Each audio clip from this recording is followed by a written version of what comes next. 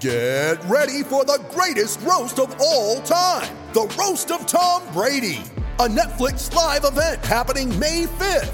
Hosted by Kevin Hart, the 7-time world champion gets his cleats held to the fire by famous friends and frenemies on an unforgettable night where everything is fair game. Tune in on May 5th at 5 p.m. Pacific time for the Roast of Tom Brady, live only on Netflix. The following podcast includes explicit language, not restricted to words beginning with F, S, B, and Q.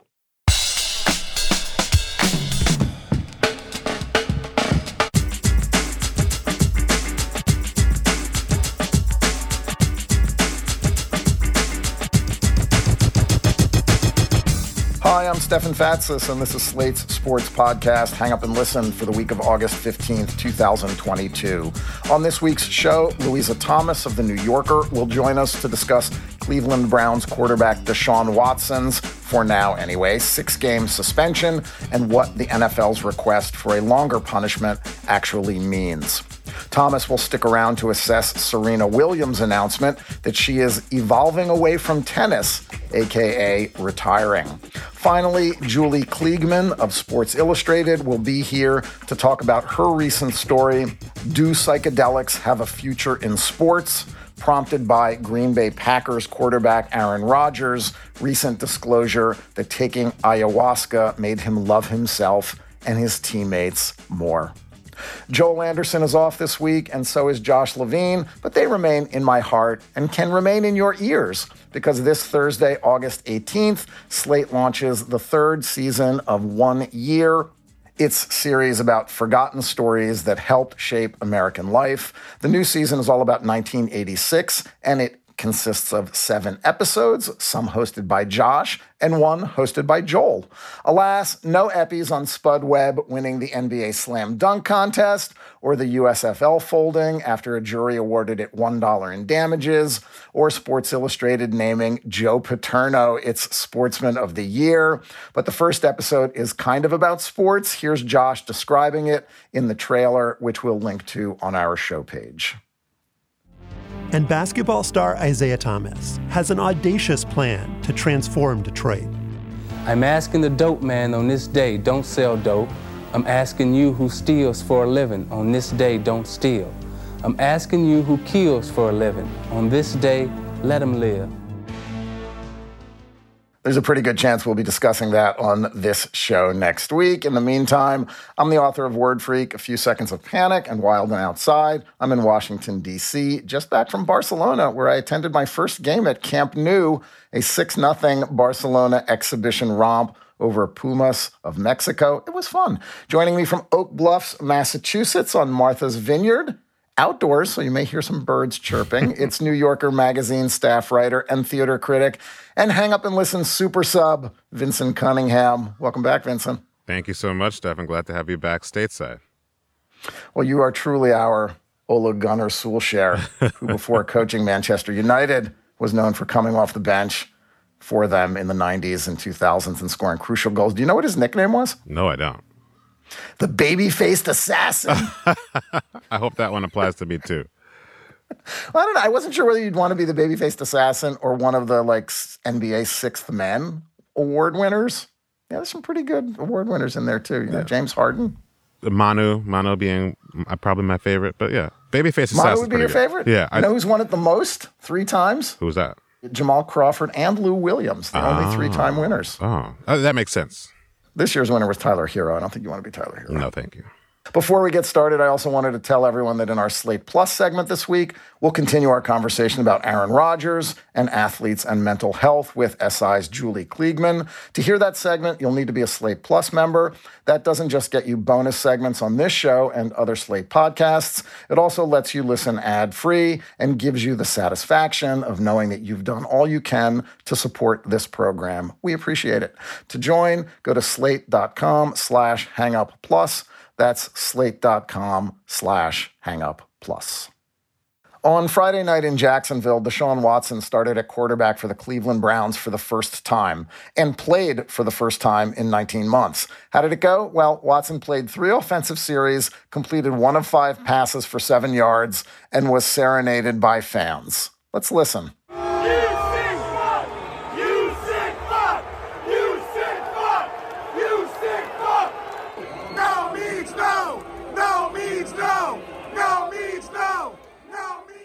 Earlier this month, Watson was suspended for the first 6 games of the regular season after he was accused of sexual misconduct during sessions with more than 24 massage therapists. The NFL has appealed the decision and is reportedly seeking a full-year ban plus a large fine. In The New Yorker, Louisa Thomas wrote that whatever the final punishment, Watson, quote, is richer than he has ever been, more powerful than he was before a series of women told the police and the press what he had done to them. Louisa Thomas joins us now. Welcome back to the show. Thanks for having me. Great to have you back. Louisa, sexual abuse cases in sports tend to follow a pattern. One part of it is the athlete attempting to repair his image by cleaning up past statements. With Watson, the cleanup started on Friday before the Jacksonville game, after previously saying he had no regrets about his encounters with the massage therapists, behavior the suspension ruling described as predatory and egregious.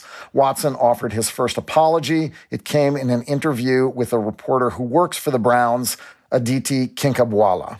I have to ask you, the initial ruling from Judge Sue Robinson made a very specific point of saying that your lack of remorse played into her decision-making. It's been a part of the narrative surrounding you.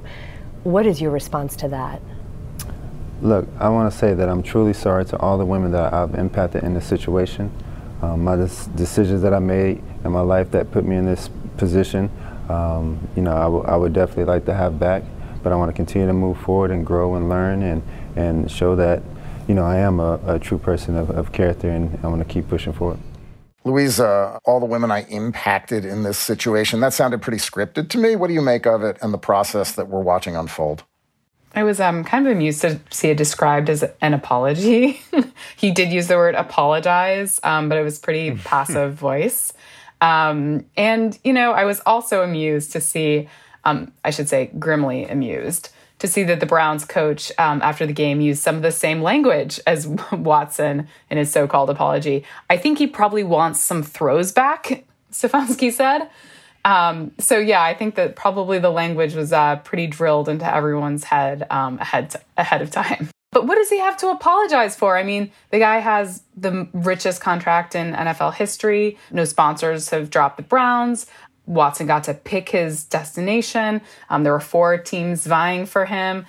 It seems like life has turned out pretty well for him. He's still being mobbed for autographs. And I'm not saying this to say that the Browns are somehow outliers. I mean, this is normal. The NFL teams are bigger than any scandal so far.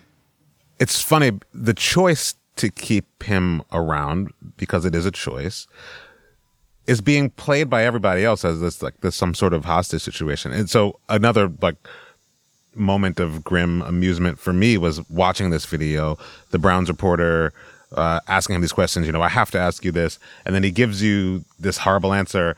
And she kind of looks at the camera and says, well, you can tell she doesn't want to do it. She doesn't even want to be there talking to him.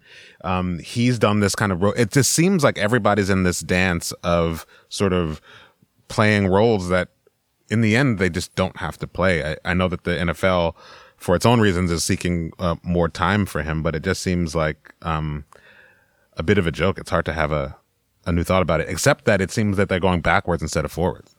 Well, the thing that really leapt out to me is that when Roger Goodell came out and talked about how his conduct was so egregious that we need a longer suspension, the cynical part of my brain, meaning 80% of my brain, went to, well, it actually would benefit the NFL for Deshaun Watson not to show up in midseason and have this be the center of media attention for another 1, 2, 3, 5, 8 weeks, depending on if they make the playoffs and what happens to the team going forward and how he plays.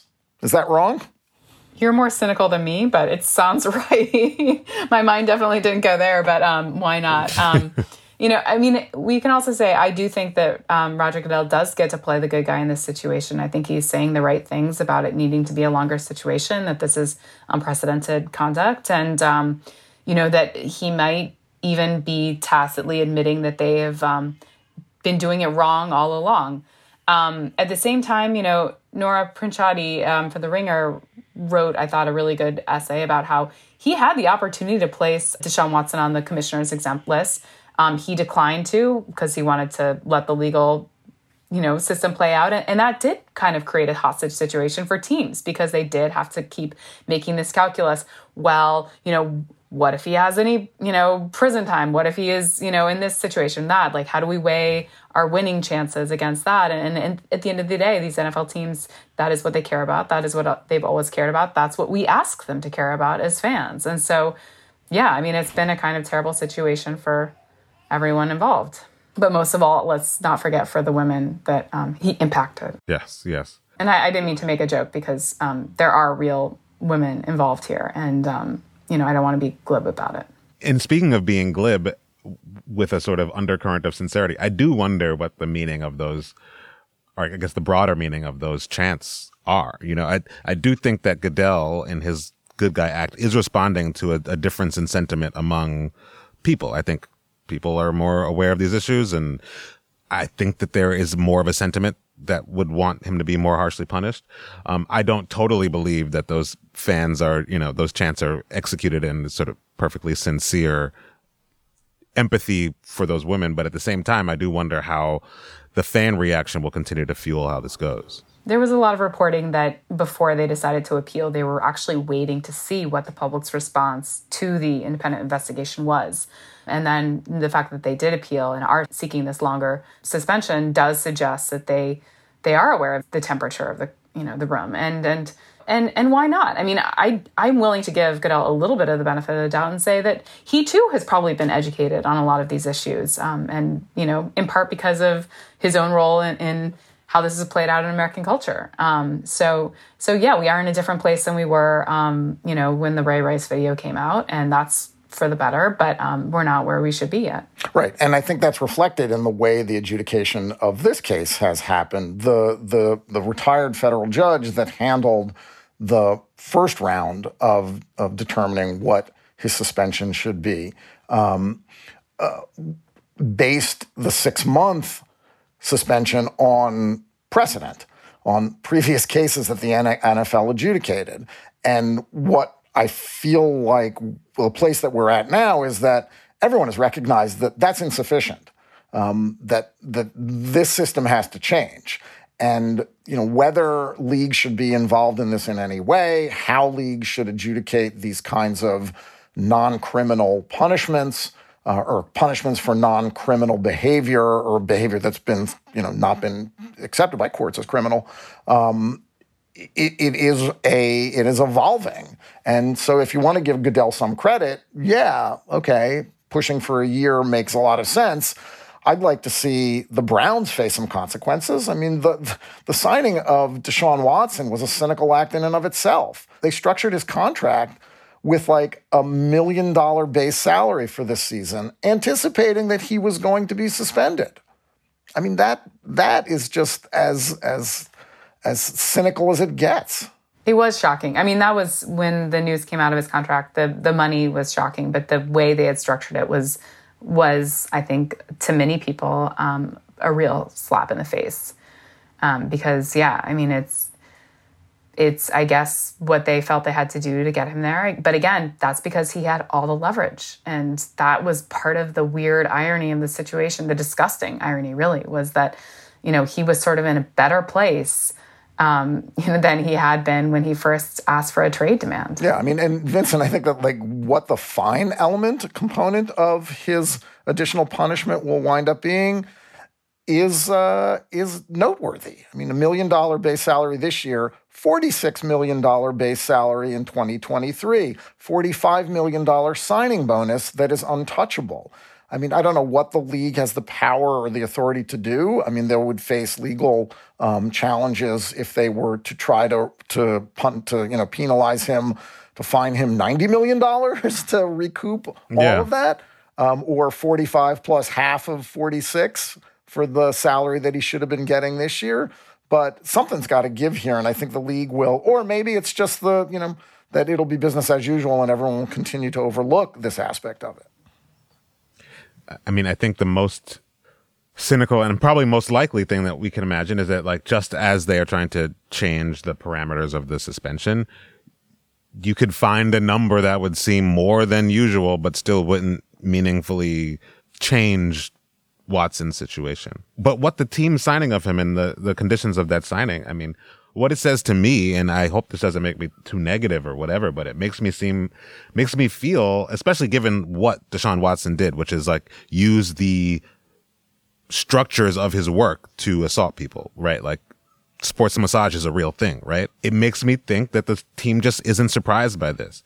And what that means to me is that there's just so much more to be done. And I don't know how long the arm of the NFL is, but I think that their time just as usefully, to penalize him as much as they can, but their time is also very well spent thinking deeply about what their structures leave people open to. And it just seems like there's so much work to do and so much farther to go. I think actually also some of this was revealed in the fact that the independent arbiters' decision, Sue Robinson's decision, was so disappointing. I mean, she herself pointed out that she had a very limited toolkit. I think most people are not happy with the decision that she came to, but it's not like she had the power to say, clearly he needs counseling. Clearly there needs to be some other kind of remediation. Clearly we need to readdress this. She gestured that he probably merited a longer suspension in some sense, but that she had to go off precedent. And, this also speaks to the limits of our legal system. Here's a retired judge using the kind of language and the training that she has. And we all know that our legal system and our judicial system is pretty terrible in these situations. And we need to start rethinking about, this is, if there is anything good that comes out of this, I hope there is a larger conversation about what kind of remediation would make a difference, what kind of punishment is a fair punishment. Not just like, well, he should just be, erased from the face of the earth, or he should just be allowed to make all this money, he wasn't charged with a crime. That there has to be some sort of like understanding of, we do need to blow up the system. What could it look like instead? And how can we think about this more holistically?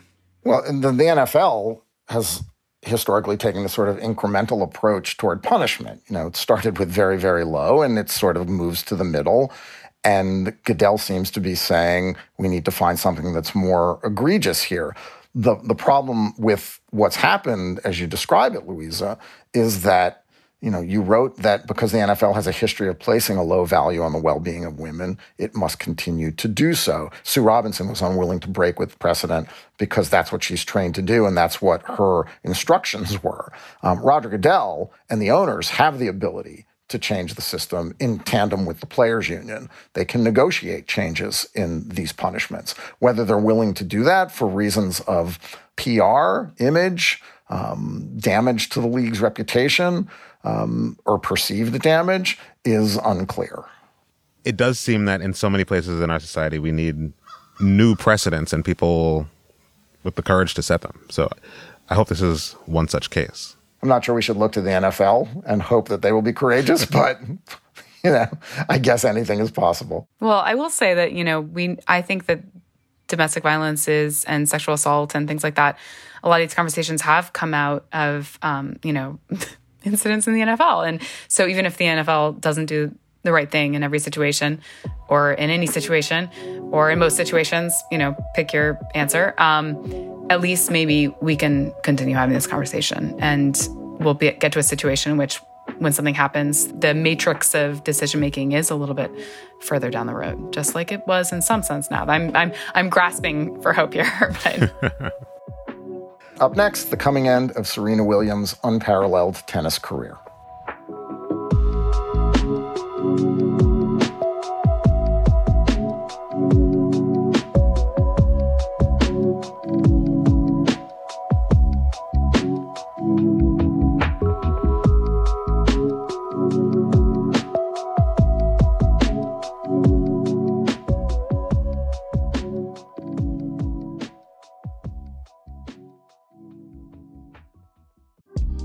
Apple Card is the perfect cashback rewards credit card. You earn up to 3% daily cash on every purchase, every day.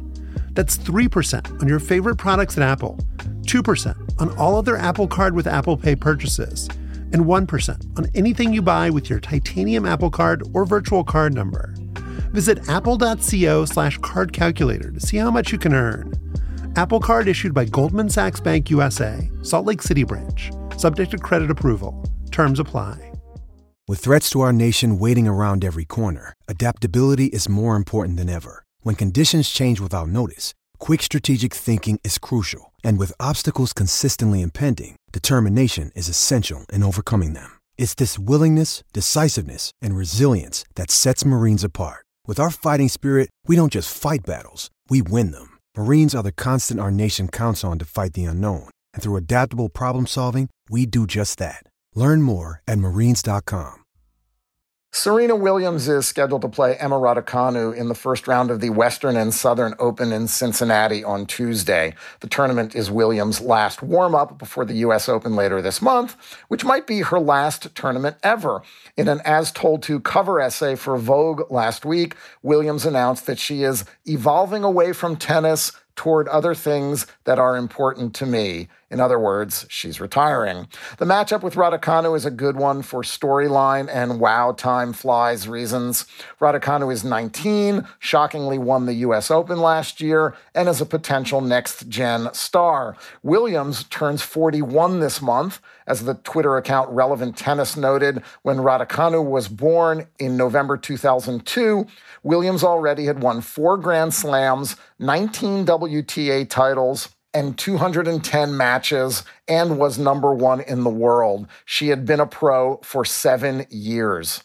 Vincent, Serena's longevity is far down the list of things that make her career remarkable, but I think it's a good place to start assessing her decision to evolve away, especially when you contrast it with the retirement this year of a recent number 1, Ash Barty, at just 26.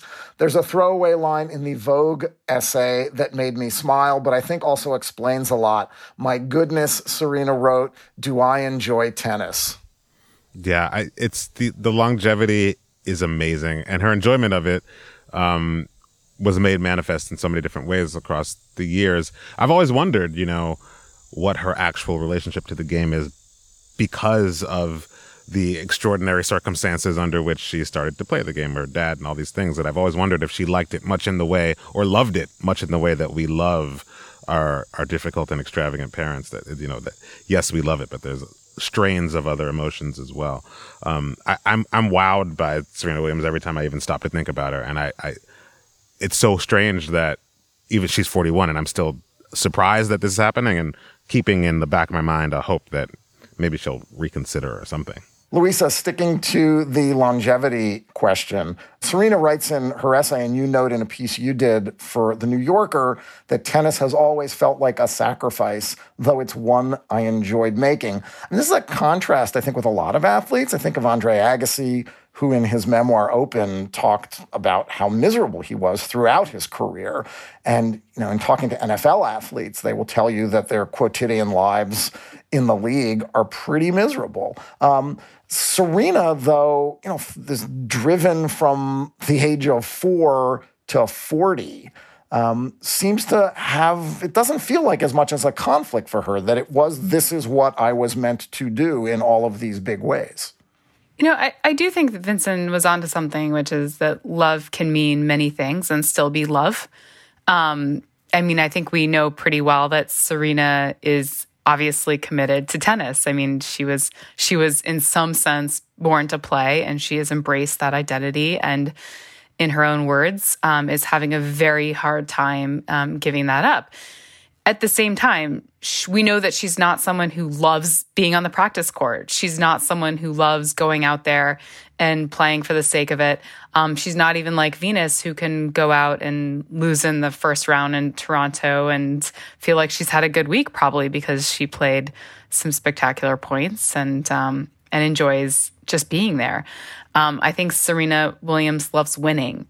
And one thing, that she was criticized a lot for early in her career, but has obviously proven to be one of the things that has kept her in the game so long is that she's had very long breaks away from the game. Some of those are for injury, obviously for pregnancy, and also she's had other pursuits. You know, she'll skip a tournament in order to go to a fashion show or whatever, you know, and that's her right. And that's why she's still playing the game at 40, or has been until now. So I think that when we think about her longevity and her commitment, her love to tennis, I think it is complicated, but it doesn't at the same time take anything away from the idea of love. I was struck earlier this year along those lines, Louisa, that, you know, earlier this year, she broke up with her coach of several years up. I'm going to mess up his name, but Patrick Mouratoglou. He's one of my favorite Instagram follows. He's always telling me how to improve the serve I have never had, things like that. But it seemed to me that we might be able to interpret that now as a kind of an early harbinger. You know, she wasn't going to be in a lot of these tournaments that he wants to be coaching in, and so he kind of switched off and followed some other pursuits. But this does seem that this has been sort of a gradual thing. It's not just a decision that struck her when she was ready to talk to Vogue. Well, a lot of people thought that she actually wouldn't officially retire, that she would sort of kind of gracefully show up when she wanted to show up, not show up when she wanted to show up, and eventually stop entering draws. But there's no requirement in tennis that you have to put out a statement saying I'm retired. And she very well could have just done what maybe even Roger Federer seems to be doing, which is just stop playing.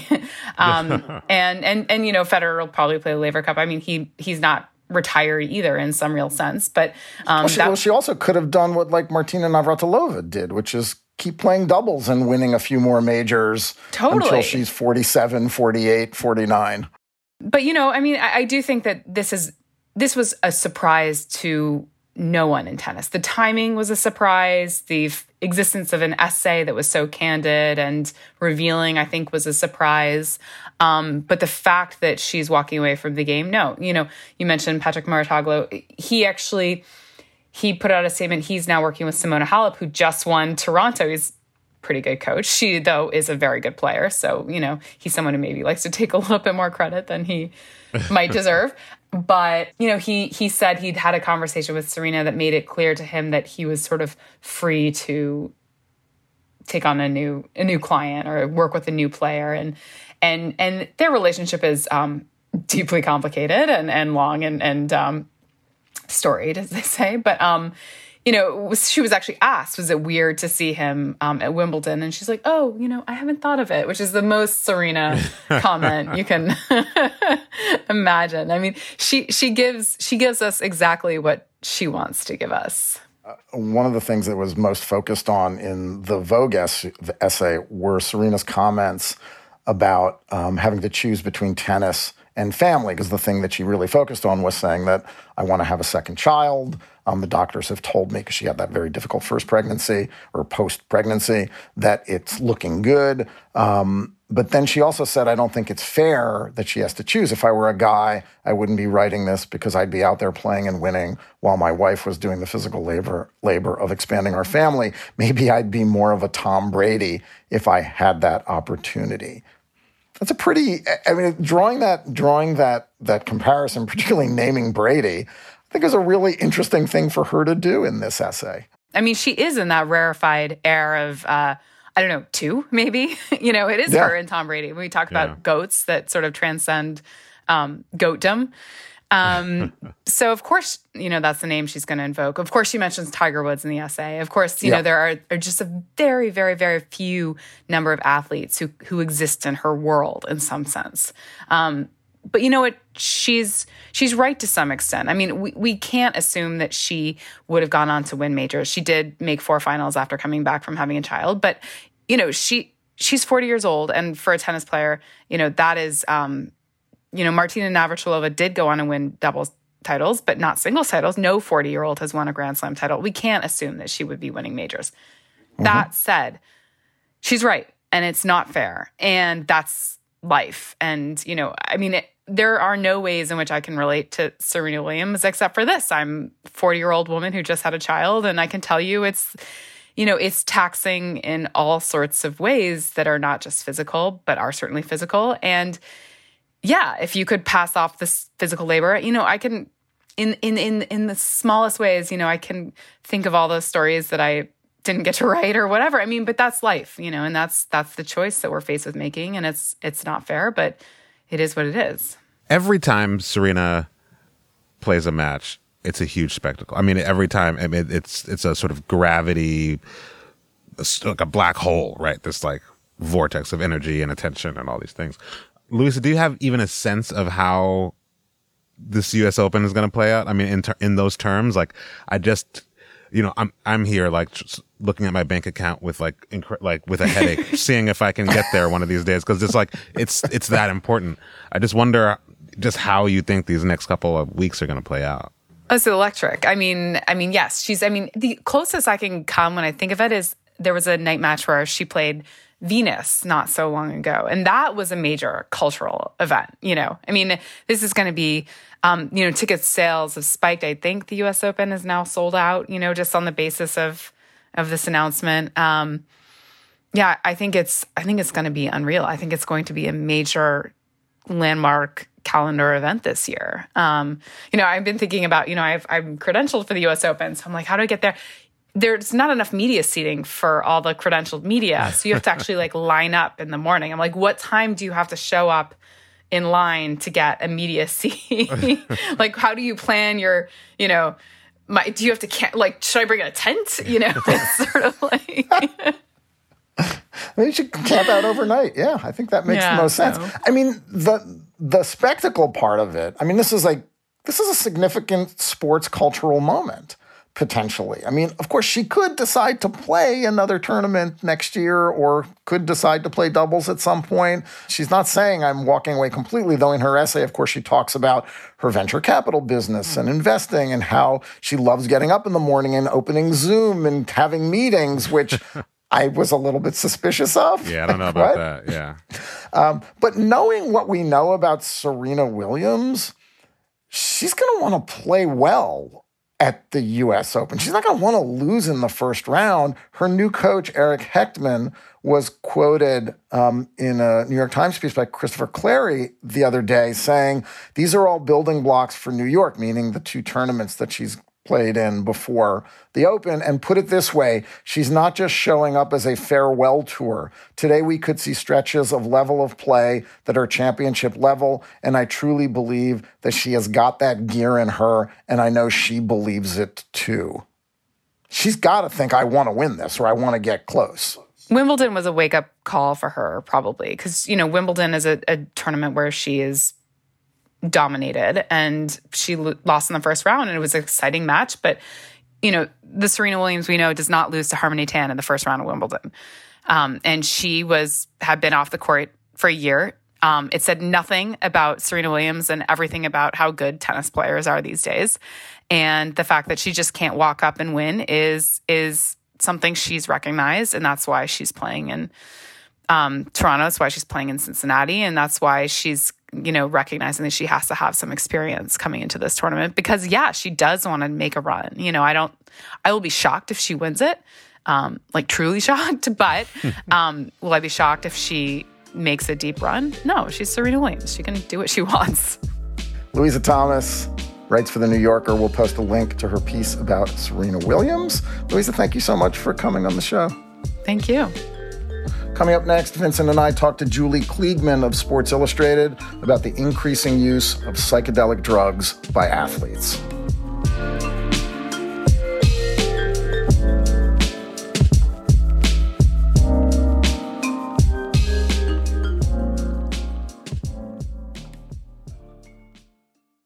Mom deserves the best, and there's no better place to shop for Mother's Day than Whole Foods Market. They're your destination for unbeatable savings, from premium gifts to show-stopping flowers and irresistible desserts. Start by saving 33% with Prime on all body care and candles. Then get a 15-stem bunch of tulips for just $9.99 each with Prime. Round out Mom's menu with festive rosé, irresistible berry chantilly cake, and more special treats. Come celebrate Mother's Day at Whole Foods Market.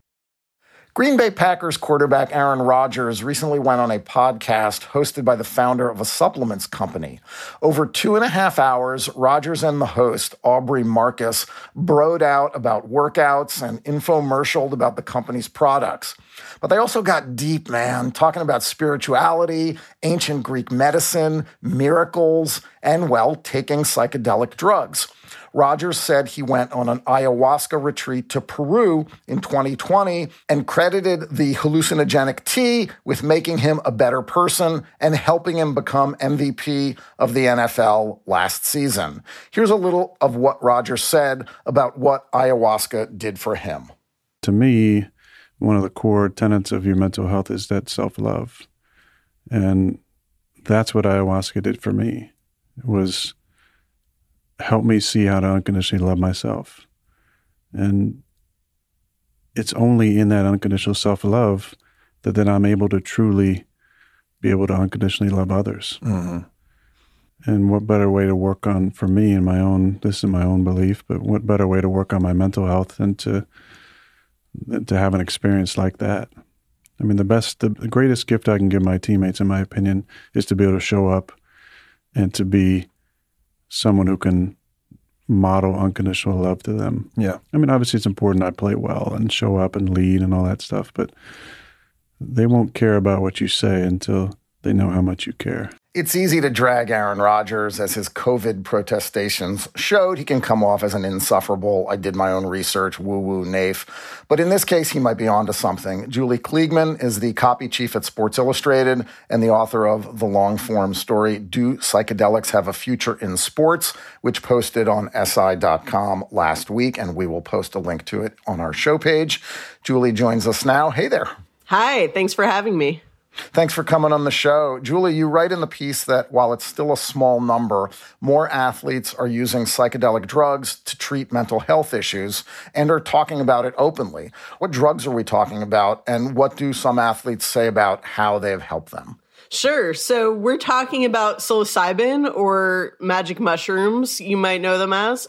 We're talking about ecstasy, or MDMA. In Aaron Rodgers' case, we're talking about ayahuasca, though I'm sure we'll get more into this, but that's not one of the ones that is currently being examined most closely in clinical settings. It strikes me as consonant with all that we hear about athletes, right? That they have to undergo incredible sort of mental excruciations to get their work done. I especially think about tennis players. I was thinking about tennis a lot with this because, I was thinking about how much Nick Kyrgios seems to, potentially benefit from a retreat with Aaron Rodgers, But what was your sense of the greatest sort of, is it just the anxiety relief that people are looking for? Is it some other, as Rodgers is talking about, some other connection of sport with other regions of their emotional life? What for you seemed to be, as you're reporting this out, the most sought after benefit?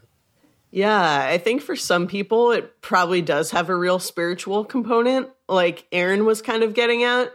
But at the end of the day, I think it's like best thought of as just, another cure for depression, or, if not a cure, then something that aids with depression and those episodes. Yeah, Rodgers seemed to me to be kind of an outlier in the conversation. He's this spiritual guy who seems to be in this quest for wholeness and completeness and a sort of greater mental awareness. But a lot of the athletes that you talk to and some other reporters have talked to seem to view this, as some medical experts view it, as a way to treat not just the depression that you alluded to and the stress of being an athlete, Vincent, but the consequences of being an athlete. The fear of CTE, constant concussions, that foggy brain that a lot of football players and other contact sport athletes suffer after their careers end. I mean, Julie, what's the medical sort of belief right now about whether treating things like post-concussion syndrome, PTSD, potential CTE can be alleviated with the use of some of these drugs, and what drugs are being examined in connection with that? So I spoke to Daniel Carcillo, the former NHL player, and he has traumatic brain injury. He also had suicidal ideation, was kind of making plans for suicide. And he is an example of someone who took psilocybin and, he says he felt those symptoms clear up pretty much entirely. And traumatic brain injury shares a lot of symptoms with PTSD. In some tests, they're almost indistinguishable. And MAPS, which is a nonprofit in the U.S. That has been researching psychedelics and cannabis since 1986, has been running studies with MDMA, which is, showing promising results for helping out with PTSD. What, Julie, was your sense of what role regulation might play in the future with all of this? You pointed out in the piece, and so does Aaron Rodgers, sort of like defiantly, like, it's not a banned substance, it's a plant. And like, this is correct, right? This would not have triggered a positive test or anything like that. But obviously, if it becomes more widespread, I would imagine that the various leagues and federations would start to at least try to build an edifice around its use. What was your sense of when or where or how that regime of regulation could kind of arise? I think it's something the NFL in particular, after Rodgers' disclosure, is asking itself right now. They're probably, I don't know if I want to say kicking themselves a little bit, but, they're like, why is it okay that Aaron Rodgers took ayahuasca and we don't know if it has any performance enhancing qualities? We don't know this or that. But I think we're probably still a long ways off from athletes wanting to take this en masse. So I think the leagues do still have some time to figure this out. But, we don't even have FDA approval for most of these drugs. So we're kind of several steps away from athletes seeking these out in great quantities, I think. But you almost think the leagues have to be thinking about this now. My understanding is that urine tests do not, kind of like Aaron pointed out, do not register these drugs. Is it possible to develop tests? Yeah, it's expensive, though, is my understanding. So it's probably something that leagues are thinking about. Well, I guess the follow-up question to that is maybe leagues will be progressive and look at these and look at the studies and say, we don't want to test for this stuff. I mean, I think the rapidity with which cannabis has become accepted in sports, or is becoming more accepted in sports, might be the template for what happens with some of these psychedelics. We're at a point where the NBA doesn't even test anymore for marijuana. And the absence of awareness on psychedelics might be embarrassing to the NFL and other leagues, but maybe the answer is no harm, no foul going forward, as long as like the doctors that they hire say that this is the way to go. I mean, maybe I'm being naive here and that leagues are going to want to crack down because they don't want, 2% or 5% or 20% of their players talking publicly about how they were tripping out on ecstasy, even in a clinical setting. But is it possible that that's where we're going? I think it's certainly possible. I think you might be being a little bit optimistic, just because, the NFL in particular, not known for being super progressive, not known for caring a ton about its athletes' brains in any sense. But, you can look to a league or, an outfit like UFC, and you can see they don't police cannabis use, as long as you don't show up to a fight impaired in any way. They've been looking at partnering with Johns Hopkins on research for psychedelic use as it relates to mental health. They haven't done so yet, but it's kind of on the table. So I would like to see more leagues kind of follow that route of curiosity and how can we help our athletes who might be struggling. But I don't think it's a given that every league will do the same. Yeah, I mean, when I think of the NFL, I could almost imagine the objection being more cosmetic than scientific. But like, we don't want our players to be seen as a bunch of like, depending on the context, hippies or druggies or whatever, right? Like I can imagine them just on grounds of sort of, especially if the players are going to do podcasts about it, right? Like, right. I could see that being one of the problems. Well, yeah, and if you read some of the stories that the athletes tell about their experiences taking ayahuasca or ketamine or mushrooms, it's like, man, that is not the publicity that the NFL, that Roger Goodell is looking for. No, it's really not. Is it such a big deal? Like, not really. Like, it's just sort of silly more than anything, in my opinion. The NFL has bigger image issues, as we're seeing with obviously Deshaun Watson. Right. And we've seen with many athletes before him. But yeah, it does seem like something Goodell would be really in his head about. I mean, the most striking thing to me, to go back to what you were saying about Daniel Carcillo and some of these other athletes that suffered traumatic brain injuries, is that the dependency on painkillers and anxiety drugs as treatments during and after athletes' careers in contact sports especially is just so overwhelming. And just like reading any of these testimonials, Dan Robson in The Athletic did a long piece about this as well last year, and he talked to Ryan Vandenbush, of a former NHL player, and just he listed the drugs that he was taking while he was playing to dull the pain and get him through each game and to the next game, and then finding psychedelic therapy after he played was really profoundly moving in some ways, that if you can find any sort of relief to these athletes, it's enormous. The other thing that was striking to me is that a lot of the athletes that have been interviewed about this, that have become the sort of spokespeople, are going into business here and are partnering up with people like Mike Tyson and one of the Steinbrenners, the owners of the Yankees. And that struck me as sort of parallel to what's happened with cannabis, where a lot of former athletes are involved in these companies. Yeah.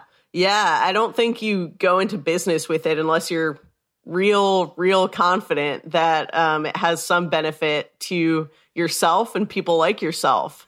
Yeah, it's interesting thinking about the sort of woo-woo axis of this, right? You think about like the huge racket and supplements. Every time I turn on a sports channel, it's like some guy telling me I don't have enough testosterone or whatever.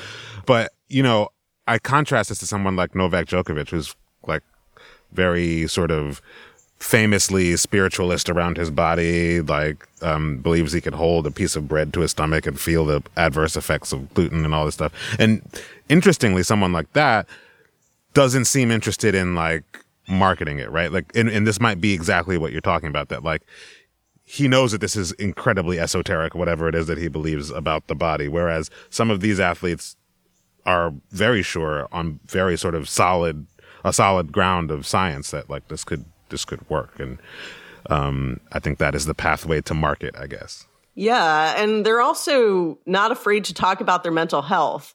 I mean, when you talk about someone like Djokovic, it's hard to imagine him being open and vulnerable about what's actually going on with him, which, I don't know, it seems like he's had a rough couple of years, right? But yeah, like these athletes, they're part of this like evolution, or maybe even if you want to say like revolution, of people talking about their mental illness and their mental health in more honest terms.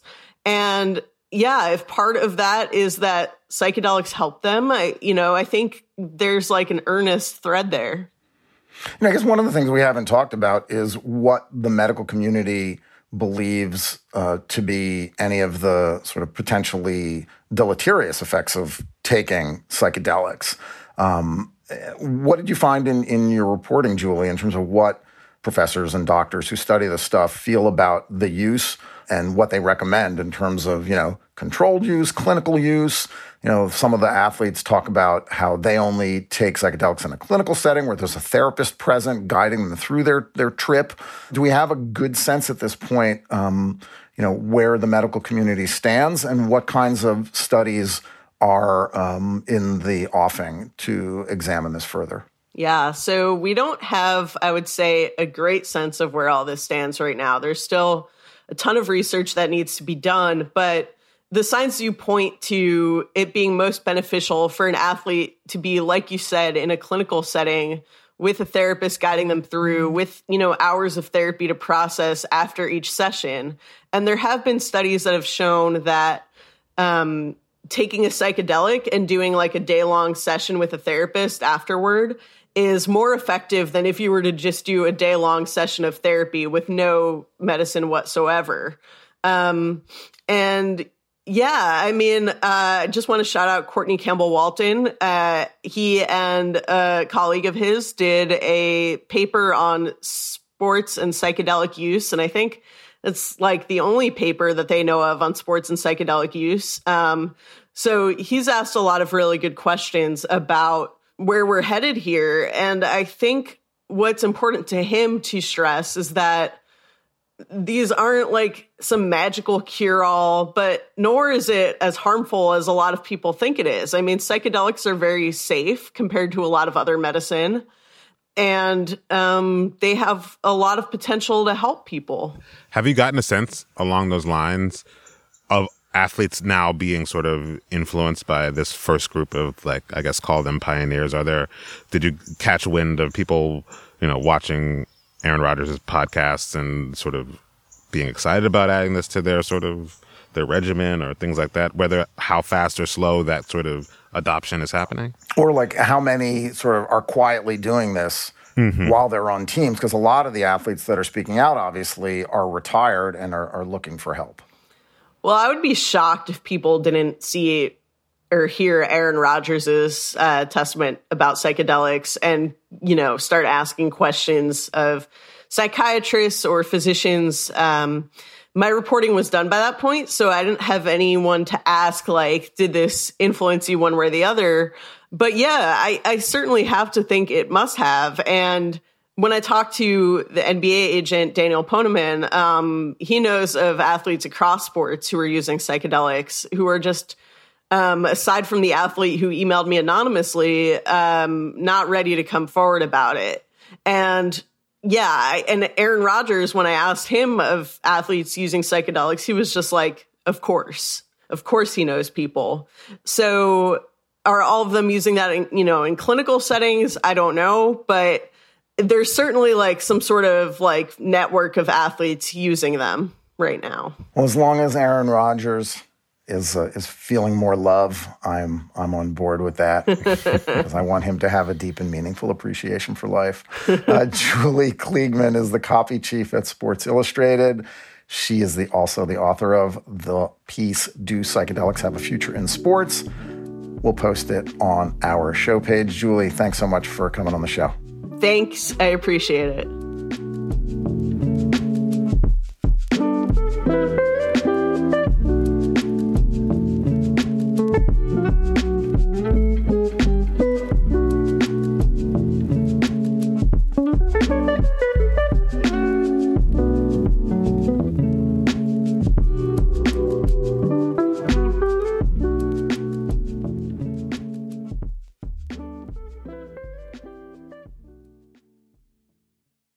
And now it is time for After Balls, sponsored by Bennett's Prune Juice, endorsed by Kenny Sailors, who says it was okay.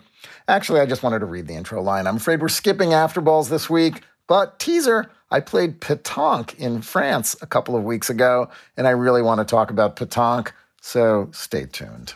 That is our show for today. Our producer is Kevin Bendis. To listen to past shows and subscribe, go to slate.com/hangup, and you can email us at hangup@slate.com. And please subscribe to the show and rate and review us on Apple Podcasts. For Vincent Cunningham, I'm Stefan Fatsis. Remember Zelmo Beatty, and thanks for listening.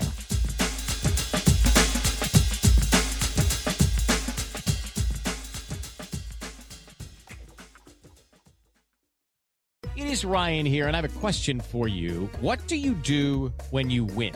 Like, are you a fist pumper, a woohooer, a hand clapper, a high fiver? I kind of like the high five, but if you want to hone in on those winning moves, check out Chumba Casino. At ChumbaCasino.com, choose from hundreds of social casino-style games for your chance to redeem serious cash prizes. There are new game releases weekly, plus free daily bonuses. So don't wait. Start having the most fun ever at ChumbaCasino.com. No purchase necessary. VGW. Void where prohibited by law. See terms and conditions. 18+. Hi, this is Dahlia Lithwick, host of Slate's legal podcast, Amicus. If you're listening to this show, you might be interested in Amicus's live show that we're hosting in Washington, D.C. on Tuesday, May the 14th. My colleague, Mark Joseph Stern, and I will be talking to some amazing guests, including Sherrilyn Ifill and a sitting state Supreme Court justice, all about how originalism, a relatively recently invented way of interpreting the Constitution, has taken over the Supreme Court and radically reshaped the law. It's been doctrinal rocket fuel for the conservative legal movement and facilitated the rolling back of abortion rights, the expansion of gun rights, and the obliteration of the separation of church and state. And as another wildly consequential Supreme Court term careers to its end, the court's originalists are on a tear. But there's something you can do about it, and we hope you'll join us in D.C. on May 14th to explore the possible pathways out of the current situation. Go to slate.com/amicuslive for tickets.